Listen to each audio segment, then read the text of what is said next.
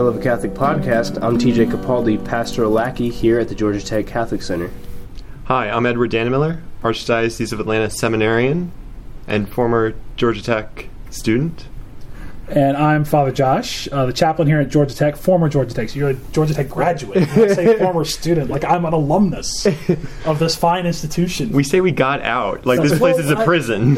Well, you could say that too. Right? I got out of Georgia Tech. You've made it to the promised land. Right? Today, our topic, we're continuing. This is kind of our fourth part in our series on sin. It might be our last part. Although I'd like to kind of do a series on the capital vices. I think that'd be pretty cool. My favorite topic. Well, it's a lot of personal experience. Everybody understands. You start talking about like the levels of beatitude, and everybody's like, "Huh?" Right? Nobody knows what that's all about. I mean, you start talking about gluttony. Everybody gets that, right? It's very concrete. That's right. Today we're talking about what causes us, what impairs us, what keeps us from overcoming sins. Almost all of us have certain sins that we repeat over and over and over again. I used to joke with people when I was in seminary. It's kind of changed since then, but when I was in seminary, I used to joke that I could record my confession, and the only thing that would change would be how long it's been since my last confession. Right, that I could just record it, and it was always the same stuff. Right, I've done X, Y, Z, blah blah blah blah blah. And most people are like that. Most people continually come back to confession with the same sins over and over again. Sometimes they overcome one or two, whatever, but a lot of times they're the same, and especially the venial ones, because so much of the time we spend early in our life or later in your life, whenever. Spend so much time trying to overcome the serious ones that when the venial ones come along, you're like, oh no, that's nothing compared to what I used to do, so I'm doing great. But there's other cases and times when we're trying to overcome a sin and we just can't get it done. And one of the ones that I run into a lot, there's several, but the first one to talk about is kind of an easy one, and it's also a very popular one. You hear it from people in middle school when they come into confession, when they talk to you, when they're asking. People are always asking for advice. I drop the words, oh my God, all the time, right? So OMG. People use it all the time, right? And, the commandment says you shall not take the name of your Lord in vain, right? The definition of taking the Lord's name in vain is to use it without meaning. Right? Mm-hmm. That is the definition of vanity, right? So the OMGs are like a direct violation of that. The thing is, though, people come in and confess them, and they want to stop because they recognize it's bad. Oh, yeah, it's number 2 on the list. It's number 2 on the list. But they don't know how to do it. What do you think about that? So far, it's been like a monologue, so we're trying to engage the seminarians.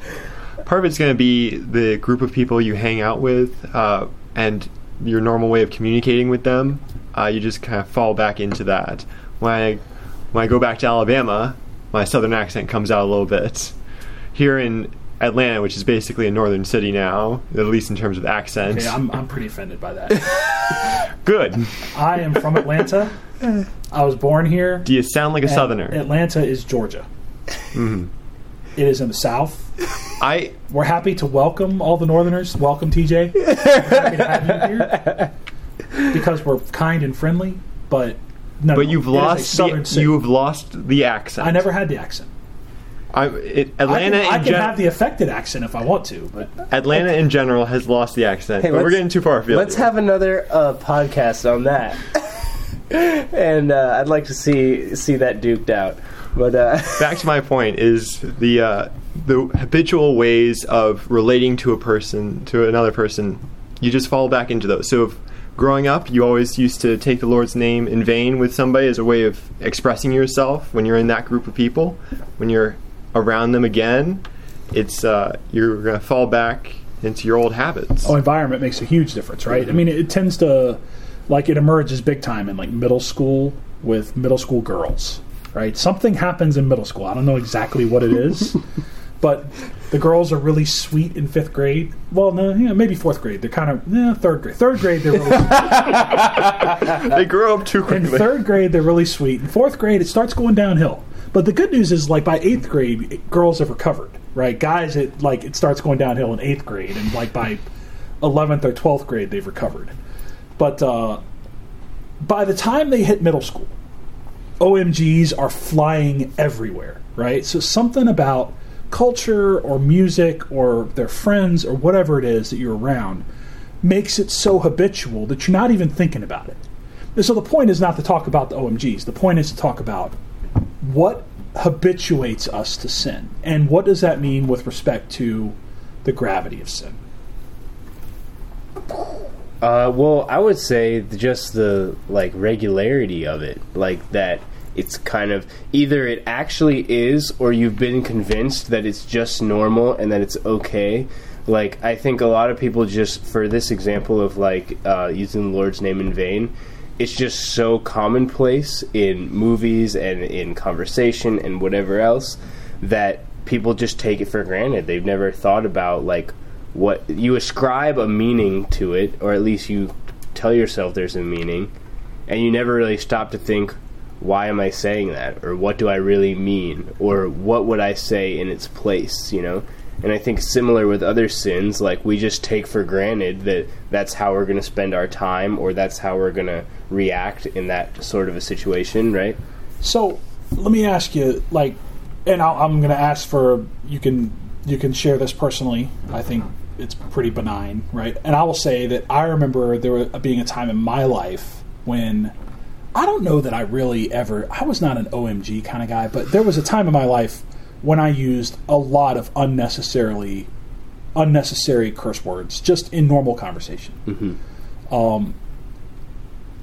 And whether or not, you don't have to say, whether or not that was a problem for you is fine. But the thing is, even though, so when I kind of started having my conversion, even though that was I would say a habitual thing, even though it was a habitual thing, I don't know that I felt trapped by it. No, I always felt like I could stop doing that. Now, I might make some mistakes along the way, but I could stop doing that.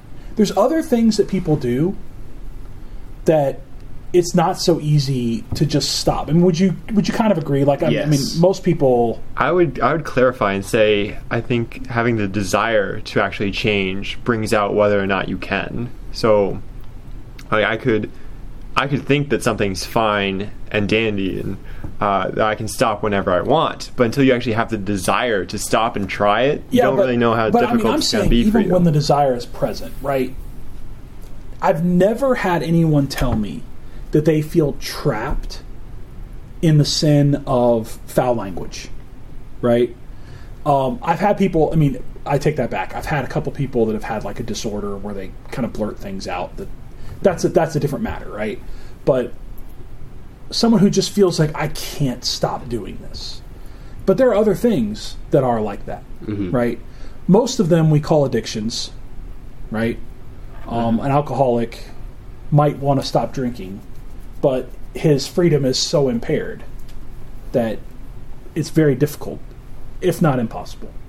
It's not impossible, but it's very, very difficult.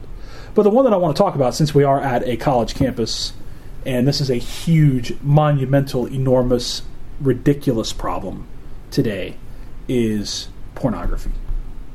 Pornography and masturbation. Pornography it's unbelievable how many people struggle with this on a day-to-day basis. When I say unbelievable, people who have kind of overcome it or who have learned about it, who are struggling with it, they begin to understand how many other people struggle with it. But people who are not yet kind of trying to overcome it, it's amazing how many people will come into confession or they'll come into counseling or whatever. They just want to talk to me about something. And this is not just me. I've heard this story many times, right? And they feel as if they are struggling with something that, number one, they cannot get out of. They've tried to stop, and they can't. And number two, they feel like no one else is struggling like them. Or if they are, there are a few people that struggle like me, but not many. Like, very few people would say at Georgia Tech, of the guys, 97% probably have a pretty serious pornography problem. 97%. You know, I mean, that is not an exaggeration. That is a college statistic. And people don't tend to think like that, right? But speaking specifically about that, right? People feel trapped by sin a lot of times. And there's a lot of things that happen when we start feeling trapped by a sin. So before we kind of go any further, do you guys have anything to say about the trapped feeling with sin, both either by knowing someone or just an idea? So I'm going to harken back to when I took psychology classes a few years ago. There was we looked into learned helplessness and how animals and even people who are in a situation and can't get out eventually give up trying. I mean, and that's kind of what you see with pornography sometimes, is that they've been trying to get out of it for so long and just can't. Eventually the will to try to get out of it diminishes. Yeah. I think there is a certain, maybe like a motivating factor for some people, though, when you recognize, like it's a crappy feeling. That's a crappy feeling when you feel like you're not in control, right? That you can't get over something. So I think there's like a point where you make a choice. You either kind of like doom yourself to that, and a lot of people maybe are in that place, or they downplay it. But there's also the possibility that in reaction to that, you can say, like, I want to do something about this. I want to get help. And I think that maybe is like a first step towards moving out of it. But, that's a big seesaw one way or the other. Even the ones, though, who want to start getting help, right? They want to start getting out of it. It's amazing, especially with pornography. Our culture hasn't really adapted yet. I mean, I actually just read an article today of a new study that argues that there's no such thing as sex addiction. That you can call it, exactly what you were just talking about, like learned helplessness is not addiction, right? So what they're saying is that the methods and the pathways that occur in the brain for addiction is not what's happening in sex addiction, right? Or sex, whatever. I don't know if the study was peer-reviewed. I just read an article about it, right? I ordered the study. It's not available online. They're going to send it to me. I want to read it. But I would say there's probably a large majority of the psychological world that would say there is no such thing as pornography addiction or addiction to masturbation, those kind of things. They will say there are such things as a sex addict, but that's someone who is so outlandish in his behavior. And even then, the funny thing is, like, addiction programs like AA have a very low success rate with sexual addicts. They do great with alcohol and drugs. SA, very, very low success rate in comparison to the others. So it's interesting. It is possible that the mechanism is different. I don't really know. I wonder how much is part of culture, because nowadays we look at alcoholism, we recognize alcoholism and we recognize addictions to other drugs, but to pornography in the larger culture is pretty normalized, actually. It's presented as something that men do. What's being taught is good, right? Yeah. I mean, in public schools at least, pornography and masturbation is being taught as good and healthy. I'm hoping the Catholic schools aren't teaching that, but I know public schools are. To the point where you hear stories every year of like the seminar in which they teach 5th grade kids how to do this, right? So there's that mess. And not just in the schools, but in culture at large. I mean, look at the movies, for instance. I mean, we had the 50 Shades of Grey, and we had, was it Magic Mike? Both those kinds of movies purporting this kind of this view of sexual deviance as a good that should be desired by people, that people should desire. In 50 Shades of Grey, I didn't see it, and I don't know too much about it, but you hear things in the news and stuff. Well, the news reports say that the guy's he's like a masochist, right? Yeah. Yeah. And then the Magic Mike one, again, did not see it and not recommending either of these movies, but it's about a male stripper, and it's presented as something that women should desire and be attracted to, and that's what's being taught by the culture at Those large. are both mainstream movies, so that's not even pornography. I mean, it might classify. I haven't seen every one of them. They might classify as pornography. I don't know, but they both showed in major theaters, right? Mm-hmm. Yeah. Both of those were in major theaters. That's definitely a pervasive kind of thing. The thing we're talking more specifically about, I mean, we could talk about pornography in our culture and all that kind of stuff. That'd be like 12 podcasts. But I want to speak specifically about people who feel trapped and what they can do. Like, first of all, what has happened to them? I'm not talking about psychologically. We can talk about theologically. What has happened to them? And what they can do concretely to begin rectifying that. And I always tell people who come to me, and I see a lot of people for this, and I've had a lot of success. It's amazing. Folks who come to me and I tell them what I'm about to say, and they keep coming, they get better. The ones who get discouraged, they don't. But I tell them, I ask somebody, well, so how long has this been going on? And for most guys, this started when they were 7th or 8th grade, and it never stopped. And I tell them, okay, here's the deal. It's now taking you however long, 5, 10 years, to get to where you are. It's not going to take you that long to be done with it, but it's not going to be a short process. You got to be okay with that. So I would say almost any time we have such a great impairment of our freedom, that's not restored overnight. Freedom is one of those things, it's almost like we destroy our structural ability to be free. It's there, and it's a beautiful thing when we're kind of young. We're learning. I mean, we're supposed to be learning how to use our freedom well. And most of the time, that's not what we're educated to do, right? Especially if we're not even educated in what freedom really is. We're supposed to be educated to learn how to use our freedom well. The problem is we start giving it away, and a lot of times it's gone before we've even realized what we've done. The 7th grader who's looking at pornography and masturbating might be doing that for 6 months before it ever really crosses his mind that I really, really need to stop doing this. I mean, he knows he shouldn't, because that's why you do it in private, and you do it where people can't see. You don't tell anybody about it. It's not good. I'm not saying he doesn't know that. But there comes a point where he's like, I actually can't stop doing this anymore. Right? At first it was just fun. Now it's just what I do. And then kind of begins this separation that occurs.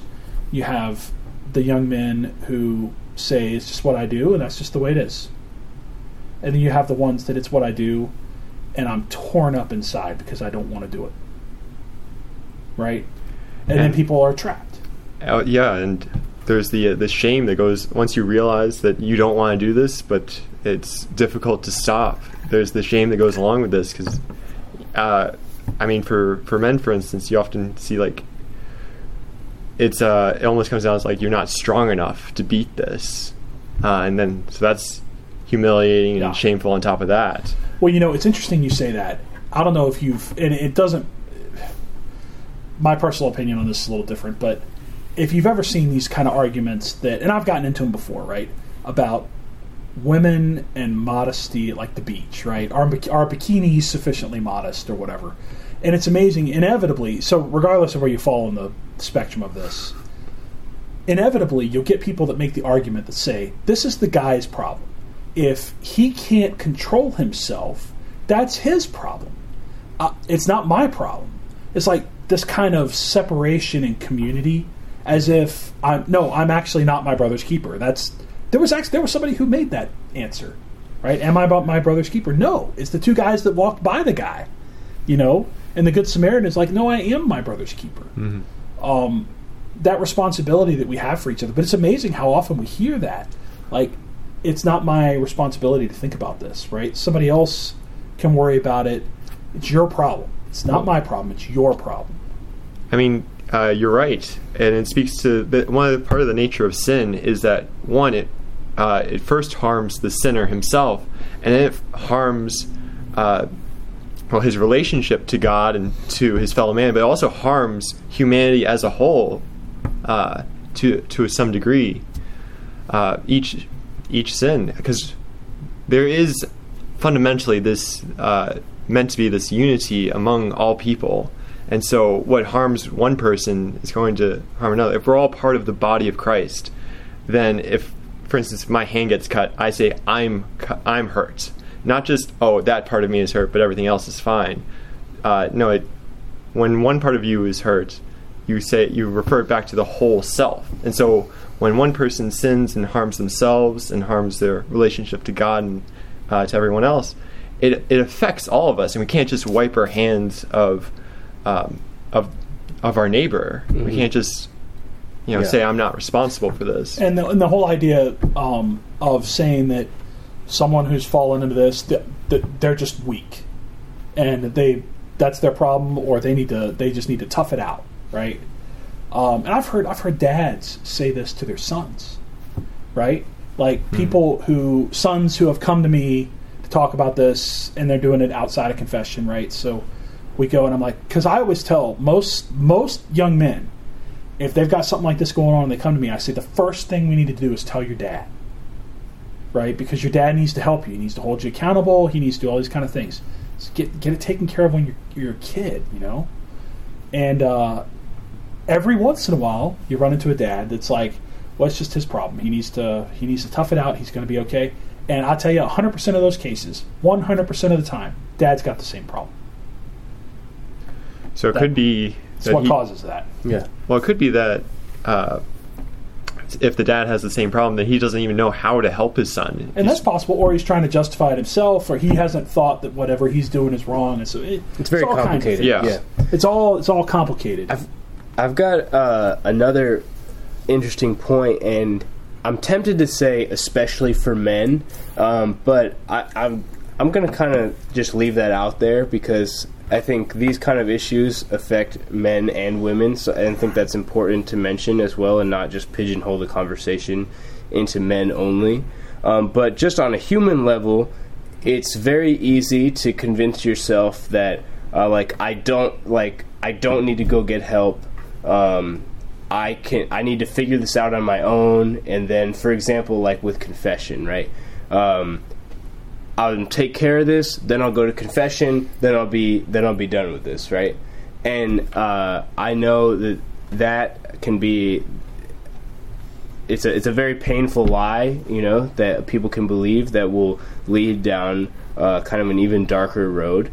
And so just the encouragement to let that go and to step into the grace that the Lord wants to give us, especially in confession, but just in seeking help in general. Like, even if you're listening to this and maybe you're not Catholic, don't wait until you think you have it figured out before you go and ask somebody to help you with any sin, really, not just one sin in particular. I will say, there's a lot of different opinions about how to approach pornography addiction or affinity or whatever, and I've heard a lot of different opinions from different people. I just heard one from you, which was to seek help even in confession, out of confession, whatever. I mean, there are other psychologists who tell you that there's no way you're going to do it outside of therapy. That's what psychologists tell. I disagree with that. I'm not a psychologist, but I've known plenty of people who have not gone to psychology, who have come out of what a psychologist would say was a sex addiction, and they've been able to overcome it. Some people definitely need it. You can actually tell fairly quickly with someone if that's what they're going to need. Some people actually only need confession. There are some people that's all they need. Everybody's kind of different in this regard, but one of the things that it requires, so the thing is, once that freedom is gone, it will not be restored except by one path and one path alone. Anybody want to take a guess what that is? Confession? Nope. Wait. Christ. Oh, the path of the cross. There's something specific, a virtue, that is specifically required for any impairment of freedom in order to recover it. It's humility. What caused the loss of freedom in the first place? Pride. Pride, right? So the undercurrent, the underpinning of every remedy to pride is humility, right? So anytime we find ourselves impaired in freedom, we have to first make ourselves humble before God. And that means a willingness to bring it first to God. It's amazing how many people have problems with habitual sins and they won't even talk to God about it. Yes. You know, like the level of embarrassment and shame or whatever. I don't even like to use the word shame because I like the way John Paul II talks about shame. Yes. Shame's a good thing, yes. right? It's not a bad thing. But the level of embarrassment that we feel leads us to not even want to talk to God about it, right? And it's like, that's such a level of pride, right? That is such a level of pride. There's no way that person's ever going to make it. It's very much like the garden. It's like, I was afraid because I was I'm going to naked, hide. Exactly. and so I hid. Yep. And then when I come out, I'm going to wear my fig leaf. Yeah. Right? Just going to cover up the problem. Right? It's amazing. Humility is absolutely essential, and most people don't think like that. They think, okay, here's what I'm going to do. It's like kind of what you were saying. I'll go to confession. I'm going to go to this priest that I don't know. I'm going to go behind the screen, and I'm going to confess it. I'm going to probably be kind of vague about it. That's the other thing. People come into confession, and they're vague. They don't actually say what's happened, right? So they'll be like, I violated the 6th commandment. or even more vague, right? I acted inappropriately. I'm like, friend, that's why you're in confession, right? Nobody who walks in here comes in and says, I acted appropriately, right? That's the whole reason you're here. You got to be a little more specific. The people who really begin to make progress, and this progress, it can take a long time. It really can. It can take months. It can take years, this progress. The people who approach confession with humility, who follow the advice of the priest, if the priest is not helpful, he's still giving you absolution, but you got to go find help somewhere else. If you go to a priest who gives you absolution for this sin and never talks to you about it, you need to find another priest. If he's not taking it seriously, you need to find another priest. The person who comes with humility, who seeks the help that's required, even though it takes a long time, and it might, even though it takes a long time, God is very pleased with that action. That action in humility and intentional growth in grace. Every single person that I talk to needs a different kind of plan. Some people need a plan that involves kind of eliminating access to pornography. Some people, they can actually fix that pretty easily. They can take away that problem, and then we got to deal with the masturbation part, right? Some people, you get rid of the pornography and it's all gone. Some people, you can get rid of the masturbation and the pornography stays. And it takes all kinds of different ideas and all kinds of trying lots of different things. But if a person is fundamentally humble, and is willing to keep trying, they're not going to give up, they're going to stay humble. Because the thing is, discouragement is just another form of pride. Because now what's happened is what I thought was going to happen didn't happen, so now I'm going to go pout. Yeah, and in the midst of that, it's very easy to think, I did this, therefore, like, God loves me less. Now I need to do something so that he'll love me more again. Yeah. It happens a lot, I think. That's actually vanity, but same kind of move in the same direction, right? But the person who's truly humble, and humility is marked by a number of things, but one of them is absolute honesty in the confessional, or honesty with whoever's helping you. You know, if you go to a therapist and you don't tell them the truth, you're wasting your money. Like, you have an accountability partner and you never tell them, like, what's going on. Like, I've got several people who I do the Covenant Eyes thing with, and I get their Covenant Eyes reports. And the Covenant Eyes reports are perfect, right? And yet, I know they continue to struggle with these other things, right? Because what they've just decided to do is, I've eliminated one option for them, or 2 or 3 options, and they go and do something else. It's just dishonesty, right? Mm-hmm. If you're not going to be honest about it, if you're not going to be humble, you'll never, ever move past any sort of sin that deals with an impairment of freedom. We've been talking about pornography, but it can involve anything, right? The same thing applies to people who have a serious problem with gossip, right? People who have a problem with gossip, they will argue to your face all day long that what they're doing is not gossip. Right? Oh, no, I'm not gossiping. I'm just talking about this because, you know, blah, blah, blah, blah, blah. No, we're trying to help. We're trying to help. Yeah, you're trying to help. That's right. Any of those kind of sins require humility.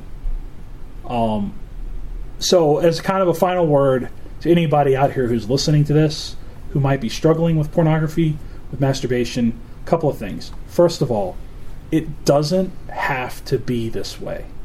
It doesn't have to be this way. Go find somebody. Go find a priest. Go find a deacon. Go find a minister.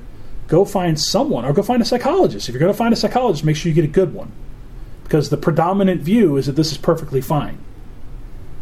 Go find somebody who will help you. Have the humility to recognize you're not going to do it yourself. If you failed at fixing this for 5 years, 10 years in your life, you're not going to suddenly find the strength. It doesn't work that way. So number 1, have hope that it can get better. Number 2, have the humility to seek that path. And number 3, remember that if you are striving to overcome a sin, even a serious sin, God loves you very much. He walks with you in that sin, and He will give you the grace to overcome it. Make sure you constantly are saying your act of contrition, and so that you're always prepared, even right after you've done something you ought not to. So that you're always prepared to meet God, and trust that He's going to recognize that effort, and however imperfect, that He's going to recognize that effort you've put in, and that He's going to understand, He's going to reward it. Okay, I think that's it for this one, and thanks for listening to Hell of a Catholic Podcast. If you have any questions, concerns, or want us to talk about anything, any particular topics, send us an email at podcast@gtcatholic.org. Thanks, God bless.